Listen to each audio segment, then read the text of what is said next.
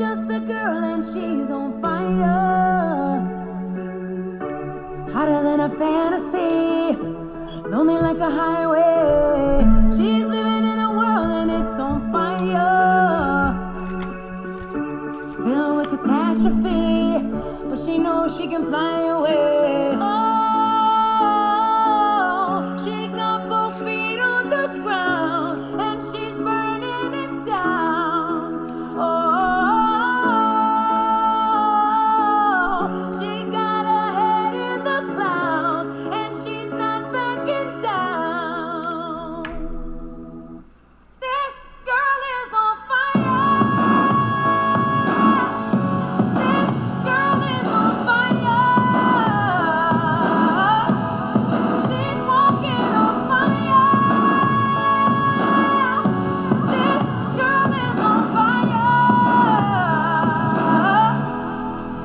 Hello, and thank you so much for joining us. This is Dr. Bonnie Bonita, and if you are following the Valley of the Black Dolls, you understand what our podcast is about. It's about male and female relationships, the ups and the downs, the good and the bad, and the ugly. And today we have with us Charles on the phone that would like to discuss some information about how he feels when it comes to angry black women. Charles, are you with us today? I am. I wouldn't characterize that as my thought position, but okay. Okay, I like that. So tell me what you would characterize it as. Basically in talking about joining your show, what I spoke about was there are a variety of reasons why black men are now opting out of marriage. It is mainly due to the cost-benefit analysis, not necessarily an angry black woman issue. Okay, when you say cost-benefit analysis, what does that mean? I mean, ultimately, when we make decisions in every aspect of our lives, we usually look at what do we have to gain and what do we have to lose. And when the gain is there that outweighs the potential loss, those are things that we typically do. And when the loss outweighs the potential gain, those are things we typically do not do. When it comes to relationships, we usually work around that by, using love as the reason why we may do things that may be otherwise irrational. But I think now it's tilted to a point where we can't even excuse that irrationality to do that, where it's just become to a point where the cost-benefit analysis is so skewed that it doesn't make sense under any circumstance, really. Gotcha. Okay, so you're giving me a lot of antics. Are you saying that will stop you from marrying a black woman? No, not at all. Once again, this is a conversation about men opting out of marriage, not necessarily me as an individual, number one, and number two, definitely not saying that I wouldn't marry a black woman. I would definitely say, for me, marriage would include a black woman because I prefer to marry someone where I share a cultural background like most people. Good job. Okay, good. Okay, so let me make sure I understand. So you would consider economics before selecting a mate. Is that correct? Oh, yeah, definitely. I feel like economics is a big part of selecting a mate, and it's definitely a part of selecting a mate for women. Okay, I'm sorry. I'm just trying to make sure I follow you. So if you found someone that had a substandard education or had 3 or 4 children, that would be a non-starter for you? Definitely. It would be a non-starter for me. I couldn't see myself going into a partnership with someone that I feel would, bring down my overall ability to achieve and enjoy this life. Okay, and because she have children, that means that it would lower your standards? It would lower my ability to do the things that I want to do because those children have to be cared for. Okay, so I take it that you came from a 2-parent family? No, I did not. Actually, my mom was divorced when I was very young, so around 9 years old. So from that point forward, I grew up in a single mom household. Okay, so let me ask you a question, because my mom had 9 children and she lost 2 husbands, one tuberculosis, and so we've gone through that. So I'm just trying to make sure I understand, because we're talking about, 40, 50, 60 years ago. But what would you have said, because your mom had these children from a divorce and she couldn't find a husband, maybe because she had all of you guys? I'm not sure that's a fair statement, to not want to marry someone because they have a large abundance of a lot of children, so to speak. Yeah, and basically, I would say that I don't know if the world is meant to be fair or assumed to be fair. Everybody has their options, right? And so on the opposite side of that, you would have to ask: would it be fair to that gentleman who has worked himself into a certain position to be able to do certain things, to then take on not only a spouse but also the responsibilities that she created before they got together? Got you. Okay, so how many brothers and sisters do you have?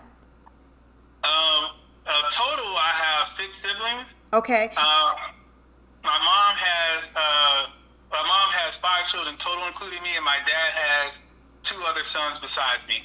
Okay, and from my understanding, all of you guys are successful in your own right, education-wise, job-wise, etc. So it seems like your mom was able to do a good job, even though your dad and your mom divorced. Correct. Okay, so it's not possible for you to meet someone like your mom or my mom that had multiple children but was still successful with the children and with herself in her own right? And basically, I don't want to confuse those 2 topics. So one is about how those children turn out, and that was never a part of my discussion. My discussion was that basically those children require resources, and the question would be, would it be fair for a man who did not have children to begin with to then come into a situation and have to be responsible for the children that the woman has created before him? Now, I was under the impression we were going to talk about opting out of marriage as a whole. We're focusing a lot on the single mother part, but I do want to say that ultimately that becomes a cost-benefit analysis for each individual to say, hey, is it worth it to me to take on this extra responsibility, this extra cost, these things that I would need to do to take on a woman with children? Is it worth it to me to be with that woman? I can't speak for every man on the planet and say it's a definitely no-go. I can only say that definitely makes it more difficult, it makes it more complicated, and it definitely requires more resources from that guy when he comes to that situation. Got you. Okay, so let me just ask you a question then. So does that also mean that you wouldn't date the women with children because it's not going anywhere, or you'll still date and have fun and all of those kind of things? I would say for me in general, I do not date women who have children. Okay. As a whole. That's fair. Okay. The few times that I have gone out with women with children, I made it pretty clear that, if they were looking for marriage, I would not be the option for them. Okay, that's fair. But as far as the ability to be considered, possibly long term, I definitely, gravitate to a women who do not have children. Okay, no, that's fair, because my thing is, if I know going in, then I'm okay, but don't spring it on me 6 months or a year later that, oh, I've decided I don't want anybody with any kids, after you and I have been living it up, living the high life, going out, doing a lot of different things, and all of a sudden I'm not marriage material. So you're saying you make those statements going into the situation. Definitely. And I think it's important that regardless of what the relationship may be and what the details of the relationships may hold, that if you're honest with people, then you give them the option to make those choices. And that goes, in my mind, both ways with women and men when it comes to relationships. I think that's one of the biggest issues that we have, is that lack of transparent honesty about our desires and our intentions. Okay, so I like that, the honesty and the integrity part. So what happens when a woman will say, well, I don't feel I could be honest with him because he wouldn't accept it? What would you say to that? I would say, first and foremost, what would he not accept is the issue of, if I'm honest with him, he will reject me. Then if that's the case, that wasn't the match for you anyway. Correct. I always say when people are dishonest, they are afraid of something. The question is, what are you afraid of? Okay, that makes sense. So let me ask you a question now. You have a few of gentlemen now on social media saying that high-valued men, and I think it's Mr. Samuels, we're talking about how valued men are only looking for high-valued women. Do you agree with that analogy? Wholeheartedly. It just depends on how you value the other sex. I think the difference in Mr. Samuels, and I've definitely heard some of his work, when he speaks about high-value men, he speaks about men and their earning potential. And he's speaking on that level. And then when you turn around and you talk about high-value women, their earning potential isn't the number one thing. It's about, beauty and femininity and fit. Okay. And that comes into play when it comes to women, is not their earnings.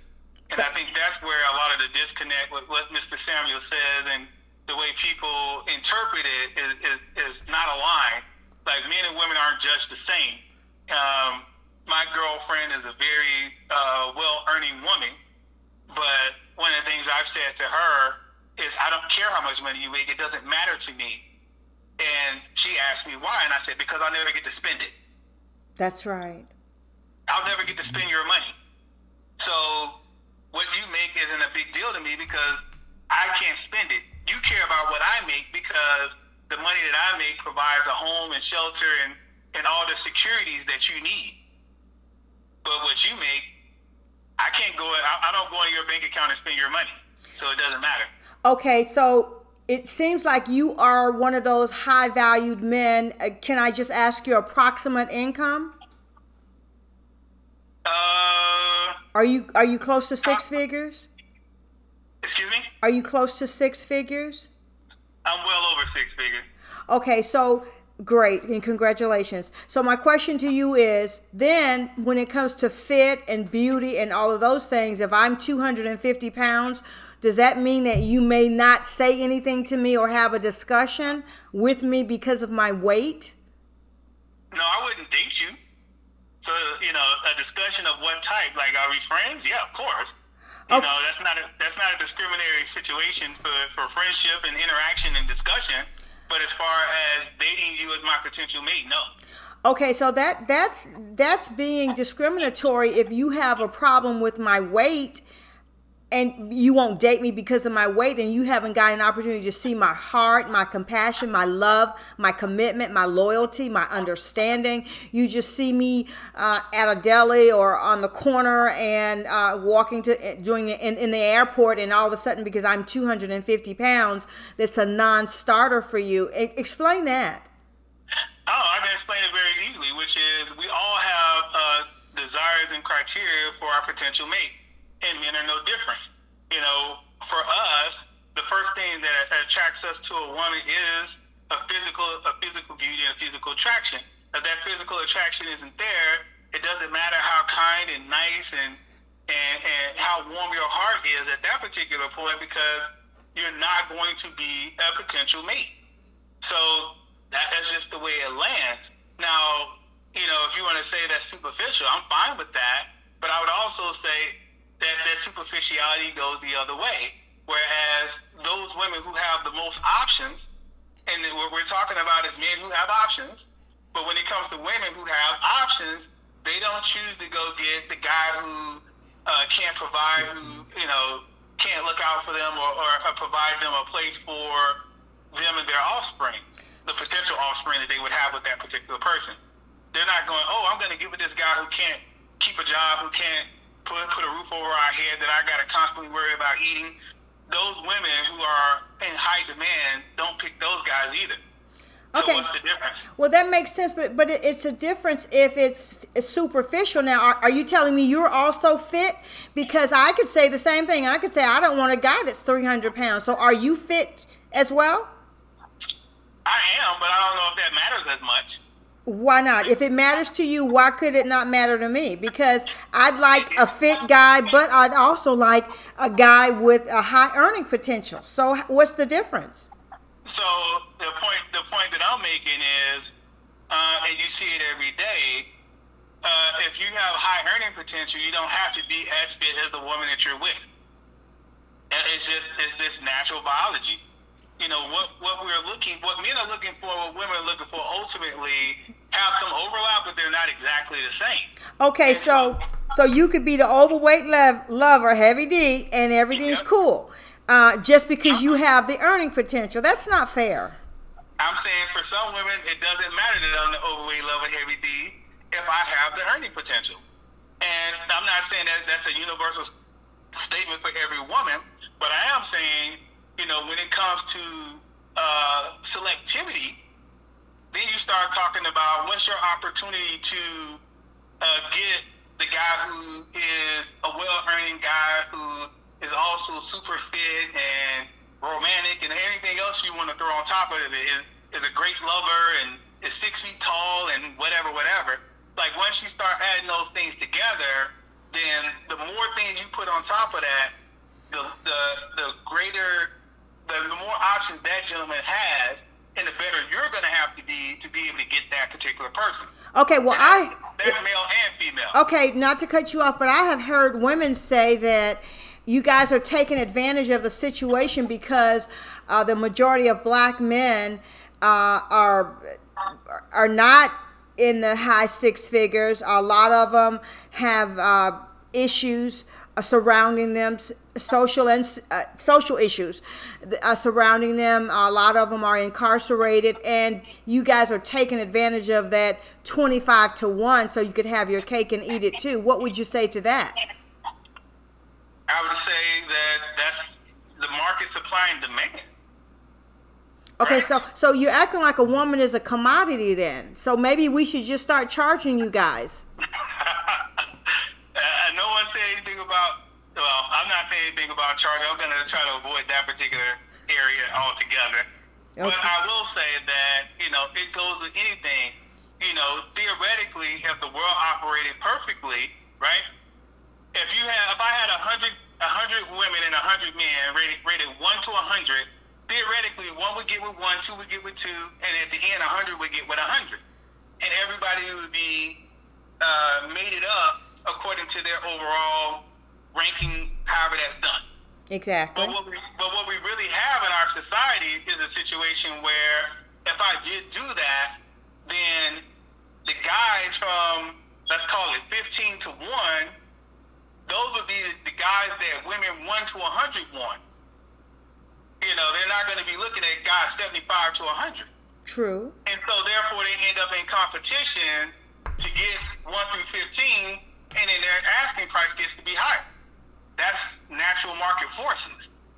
And so, you know, the dating market is no different from any other market in terms of supply, demand, and basically selection. Okay, so let me make sure I understand. The fact that I might be honest, loyal, sincere, compassionate, love the Lord, love the church, love my family, love my mom, love my dad, all of those things are irrelevant to you if I'm 250 pounds and 5 feet tall. Yes, and in the same way, if you listed all those qualities, love the Lord, sincere, all these things for a man, and said, however, he can't earn $1, he has to come live with you and sleep on your couch, is that acceptable? The majority of women would say no. Okay, but I think don't compare apples to oranges. Let's compare apples to apples, right? Being unemployed is completely different than all the other attributes that I mentioned. No, what I said is if that man had those same attributes, however, he was unemployed, he would be an unacceptable mate. Well, that's a non-starter for me because I don't want to be under the freeway with a cup and a mate. So that's a non-starter for me, the employment. But how much my mate makes as a salary, I don't have an issue with that because I can take care of my own. Mm-hmm. So, but what I'm saying is, all the attributes that I mentioned, the honesty, the integrity, the loyalty, a lot of things, because it seemed to me that a lot of you guys, and I'm stereotyping and making a generalization, you want a dime piece, but is it also acceptable then for her to not have the other attributes just because she's pretty on your arm or she's had $10, $15, $20,000 worth of surgery, a butt, boobs, etc.? Well, I will be careful not to speak back to your generalization, but I will make it personal and say, for me, no. To me, that's attractiveness is the entry to the dance. It doesn't guarantee you anything. So if you're attractive, that doesn't mean I'm going to run out and want to commit to you just because you're attractive and you have a bad attitude and you're horrible to be around and I can't stand it when you call me and all those sort of other things. So no, attractiveness doesn't mean that the rest of the compatibility components are irrelevant, but it does mean that it is the way that you get into the dance. Okay. So in the same way that you would not accept a man who did not have a job, like, okay, you're saying, okay, well, at a minimum, he has to be working somewhere. And I think for men, what we're saying is at a minimum, you have to be attractive. Okay, I'm okay with attractive. I don't have a problem with that. I have a problem with someone that's 200 or 300 pounds, how all of a sudden it's a non-starter for you men with means. That's where I draw the line. Well, I guess that would depend on how you gauge attractiveness, right? So the question would be, if you're 5 foot 200 pounds, are you attractive? Well, you have some pretty large women. Mm-hmm. And I would say, in general, when you ask men what they're attracted to, the larger women aren't the ones that most men want. That becomes the question. I actually asked this question to a young lady I was talking to once, and I said, when you go to, the Alpha Ball or you go to the country club with the CEO, do you see a lot of overweight women walking around? You typically don't. Those are not the women that are selected. No, I have some friends that want dime pieces everywhere they go. I understand that. But I'm just wondering, I'm thinking about the bigger picture and longevity. Does that not mean anything? I think the bigger picture and longevity, like I said, we're talking about entry level versus long term. So just because you're an attractive woman doesn't mean you have to have a horrible attitude. You can't love the Lord. You can't do all these other things because you're attractive. I don't think those things are mutually exclusive. So if I'm a person that says out of the 100 people, I actually qualify for women 1 through 15, then it would be suboptimal for me to pick woman number 51 because she has a nice heart when I could get a nice heart along with these other things as well. Got it. Okay. So let me ask you something now. What state do you live in, Charles? I live in Tennessee right now. Okay, great. So are you open? I have a couple of girls I'd love for you to talk to, just going back and forth because I have some that would totally disagree with you, and I'd love to have you back on the show to discuss this with them to see what I'd like for you guys to go back and forth, so maybe you could talk with them specifically about what issues they have with a man of your caliber and the choices that you would make for your own life. Are you okay with that? Yeah, that'd be fine. Perfect. Well, no, I've actually enjoyed this show. I've enjoyed speaking with you, and I must say you sound a lot like a lot of my male friends. But I also have female friends that may not fit the bill, but there's some good-hearted people. And they'll probably call you to task on some of the comments you've made to us today. So, again, we'd love to be able to call you back on the show. Yes, please do. And I love to have that discussion. I think it's actually important that at the end of the day, that as men and women, we understand what matters to each other, so that we can, act in accordance with that. Ultimately, we have to figure out what the other party wants and what